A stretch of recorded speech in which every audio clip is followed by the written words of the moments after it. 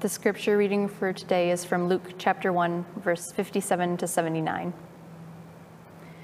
When it was time for Elizabeth's baby to be born, she gave birth to a son.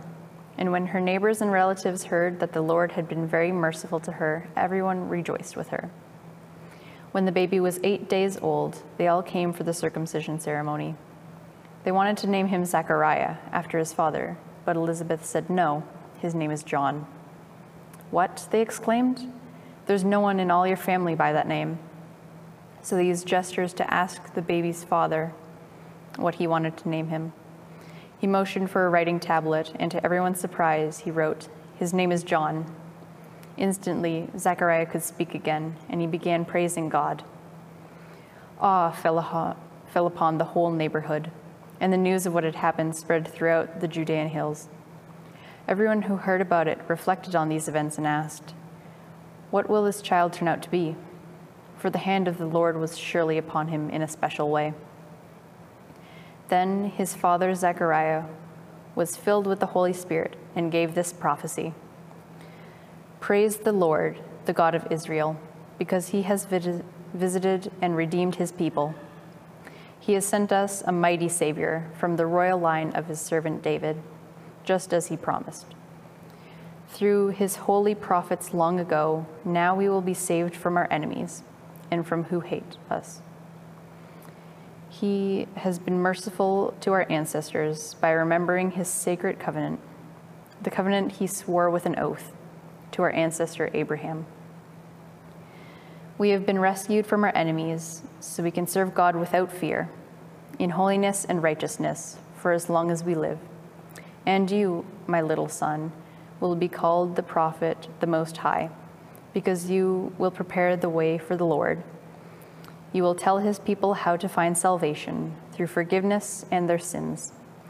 Because of God's tender mercy, the morning light from heaven is about to break upon us, to give light to those who sit in darkness and in the shadow of death, and to guide us to the path of peace."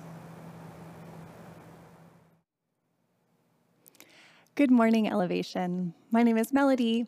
I am on the pastoral team, and it is my pleasure to get to share some thoughts with you on this final Sunday of our Advent journey. I invite you to pray with me as we begin this morning.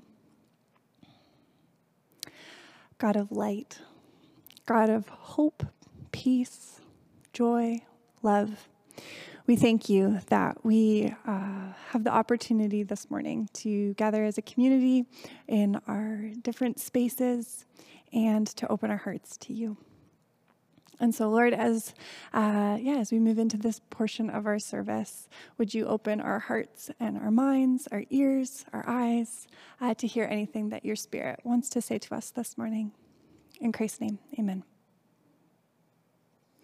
So throughout our Advent journey this year, we've been following along with the work of Tish Oxenreider in her Advent book, Shadow and Light. She's encouraged us to consider the traditional Advent themes of hope, peace, joy, and love through the lens of expectation, preparation, anticipation, and gratitude. And so for this fourth week of Advent, we want to consider our Advent journey with an emphasis on gratitude. I will be honest, I was having a hard time discerning what I should share with you this morning. When I was initially looking through Tisha's book, I actually found the other three themes in her book to be more compelling than gratitude. I love the sense that is elicited by these themes of expectation and anticipation and preparation. But with the way the schedule took form, it gave me this week to speak. So here we are. And as I've actually been working through my preparations, I think that God's hand was guiding the scheduling of these topics. I've been thinking about this for weeks. What is the connection of gratitude and Advent? What does it mean to be grateful as we are on our Advent journey? I have heard the encouragement to practice gratitude so often that it feels so familiar, and I think it's maybe lost some meaning for me. Then this week, as news has been unfolding about the rising cases of Omicron, and we find ourselves taking steps once again to significantly limit our interactions with others, I've been feeling heavy, not grateful. The news headlines quickly fill me with fear and anxiety, and the darkness of these short days makes me feel tired, not grateful. I was driving this week and praying, Jesus, how am I supposed to speak about gratitude when what I'm feeling is exhaustion, anxiety, and fear? As I continued driving, the thought came to me, perhaps practicing gratitude in the face of darkness is exactly what Advent invites us to. In our scripture reading this morning, Trinity read the story of John the Baptist's birth for us. John was the cousin of Jesus, and his birth came just months before Jesus' birth. At the beginning of Luke chapter 1, we meet John's father, a Jewish priest named Zechariah. We learn that he and his wife Elizabeth were both from priestly lines and were considered righteous in God's eyes. They were also unable to have children and were advanced in years. One day, Zechariah was chosen to go and burn incense in the sanctuary of the temple. The priest would do this before the morning sacrifice and again after the evening sacrifice. And a priest likely only had the opportunity to do this once in their career, or to perform this duty once in their lifetime. Zechariah was selected, and we read this. While Zechariah was in the sanctuary, an angel of the Lord appeared to him, standing to the right of the incense altar. Zechariah was shaken and overwhelmed with fear when he saw him. But the angel said, "Don't be afraid, Zechariah. God has heard your prayer. Your wife Elizabeth will give you a son, and you are to name him John." The angel goes on to tell Zechariah that John will be a special messenger, filled with the Holy Spirit, and given the task of preparing the people for the coming of the Lord. Many of us will be familiar with this story and what happens next. Zechariah questions the angel, "How can I be sure this will happen?" And as a result, the angel makes it so that Zechariah is unable to speak until the baby is born. The second part of this story is what was read to us this morning. Elizabeth gives birth to the baby, and when Zechariah faithfully insists that he should be named John, he is instantly able to speak, and he begins to praise God.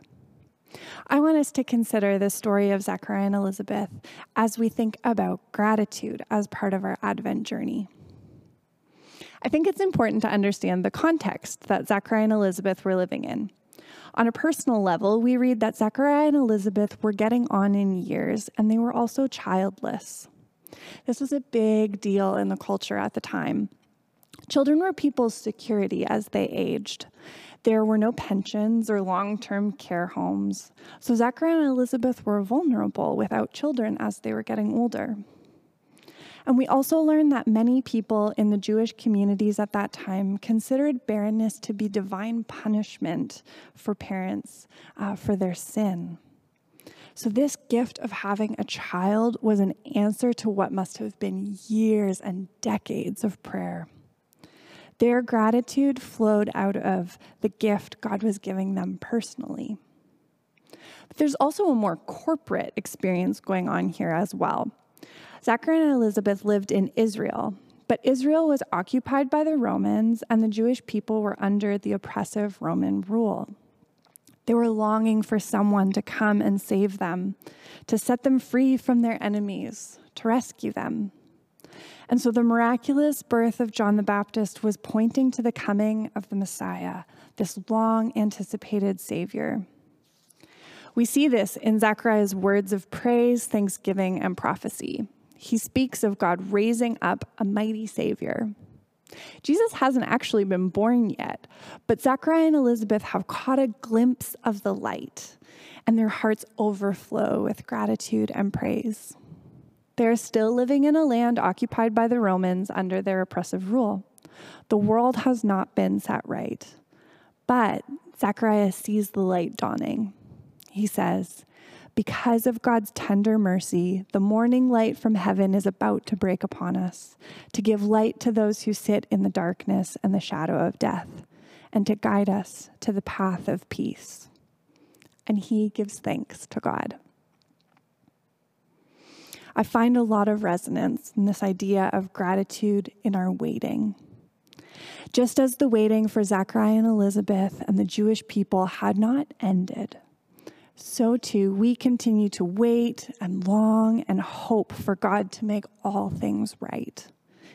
Yet in the midst of this waiting, God graciously gives us experiences of his presence, the light, which propels us to continue to wait with expectation, preparation, and anticipation for the coming of God's kingdom. And for these gracious gifts of light, we give thanks. I met with a spiritual director for a number of years, and we often spoke about this concept that came from St. Ignatius of Loyola, who was a Spanish Catholic priest in the 16th century. St. Ignatius spoke of the movements of our spirits from consolation to desolation. These movements happen all the time. For many of us, we will experience these movements throughout each day. Consolation is the turning of our spirits towards God. They are the experiences of turning toward the light, those moments when we experience the things of the Spirit: love, joy, peace, patience, kindness, goodness, faithfulness, self-control. Desolation is the movement away from God, those feelings of despair or hopelessness, fear, or those moments when we choose to do things on our own without God. Those feelings of despair, hopelessness, fear, those things aren't wrong. In fact, it's just a given that we're going to experience them regularly in our lives. The encouragement in those moments of desolation is to turn toward the light and open ourselves up to God and the ways that God is present to us in those spaces of darkness and pain. I think that practicing gratitude is a way to turn toward the light when we feel that the darkness is close to us. In the moments of fear or anxiety, pain, and deep despair at the injustices we see and experience, gratitude invites us to turn toward the light, to train our eyes to look for the ways that God, our Emmanuel, is in fact with us. It does not negate the darkness, but it opens up space for the light to break in. A couple of weeks ago, Ron spoke to us out of the opening passage of John's Gospel. In that passage, John writes about this interaction of darkness and light, saying the light shines in the darkness, and the darkness can never extinguish it. I love this because John does not ignore that there is darkness. We all experience it and we see it around us. But the light, Christ, Emmanuel, shines in the darkness, and that light cannot be extinguished. I think that the practice of gratitude invites us to search for the light in the darkness. It allows us to acknowledge our reality as it is. All is not as we would like it to be. But the message of Christmas is that God has come and made his dwelling among us. And because of that, there is light. The practice of gratitude trains our eyes and hearts to look for that light. As we close this morning and move into the final stages of our Advent journey for this year, I want to invite us into a communal practice of looking for the light. I spoke earlier about St. Ignatius, and one of the gifts that he gave the church is called the prayer of examen. You may have heard of this before. The prayer of examen is a practice of reviewing one's day with God. During this time, we look for moments of consolation and we give thanks. And we acknowledge the moments of desolation and invite God's loving kindness to meet us, forgive us, and transform us. As I've been thinking about the practice of gratitude within this Advent journey, the prayer of examen came to mind. I love that it makes space for both the light and the dark in our lives. We are invited to bring both to God. And I think that it captures so much of the spirit of Advent. We wait and long for the coming of Christ, for injustices to be made right, for wounds to be healed, for peace, hope, joy, and love for all people. And while we recognize that there is darkness in our world, we also see evidences of the light. The prayer of examen encourages us to look for signs of light, for signs that God is present in the world, and to give thanks. And so that is what I would like us to take a moment or two this morning to try as a community. For the sake of time, we're just going to focus this morning on looking for moments of light and giving thanks for those. But I do encourage you, if you find this practice feels like an invitation to you, maybe try the full prayer of examine over the holidays. I think that it can be a really beautiful way to hold both the beauty and the challenge of this season and bring both before God with gratitude.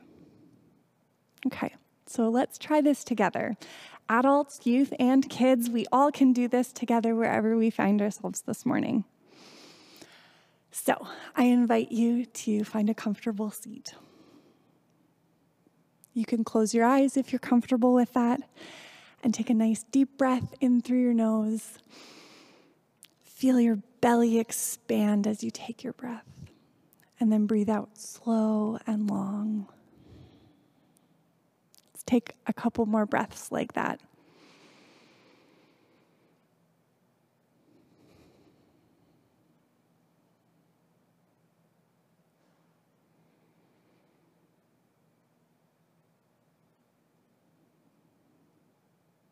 God, we thank you that you are closer to us than the air we are breathing in and out.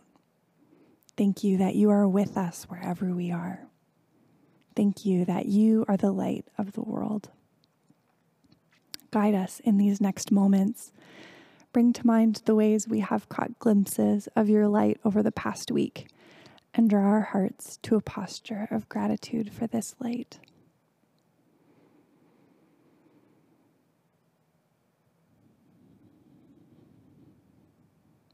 Now, as you continue your deep breathing, I want you to rewind the past week and let it replay in your mind.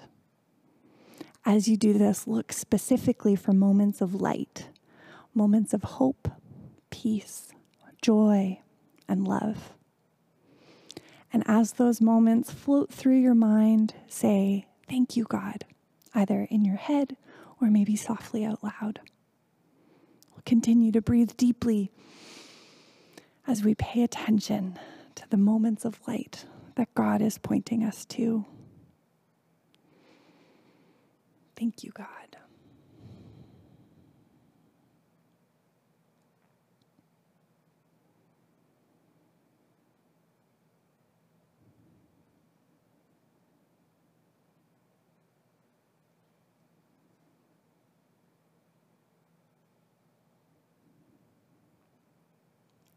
Let's close with the words from Zechariah's prayer. Because of God's tender mercy, the morning light from heaven is about to break upon us, to give light to those who sit in darkness and in the shadow of death, and to guide us to the path of peace. Amen. I want to invite you to join our Zoom call following the service for a time of discussion as a community. The link to that call is found in the email that was sent to you on Friday. And if you did not receive that email, you can email our team at info@elevationwaterloo.org and we'll get that sent to you. We are going to listen to a song to end our service today as we go into this final week of Advent. May the Spirit of God lead you into a posture of gratitude for the glimpses of light, the evidence of God's presence in the world around us, as our hearts continue to cry, "Come, thou long expected Jesus."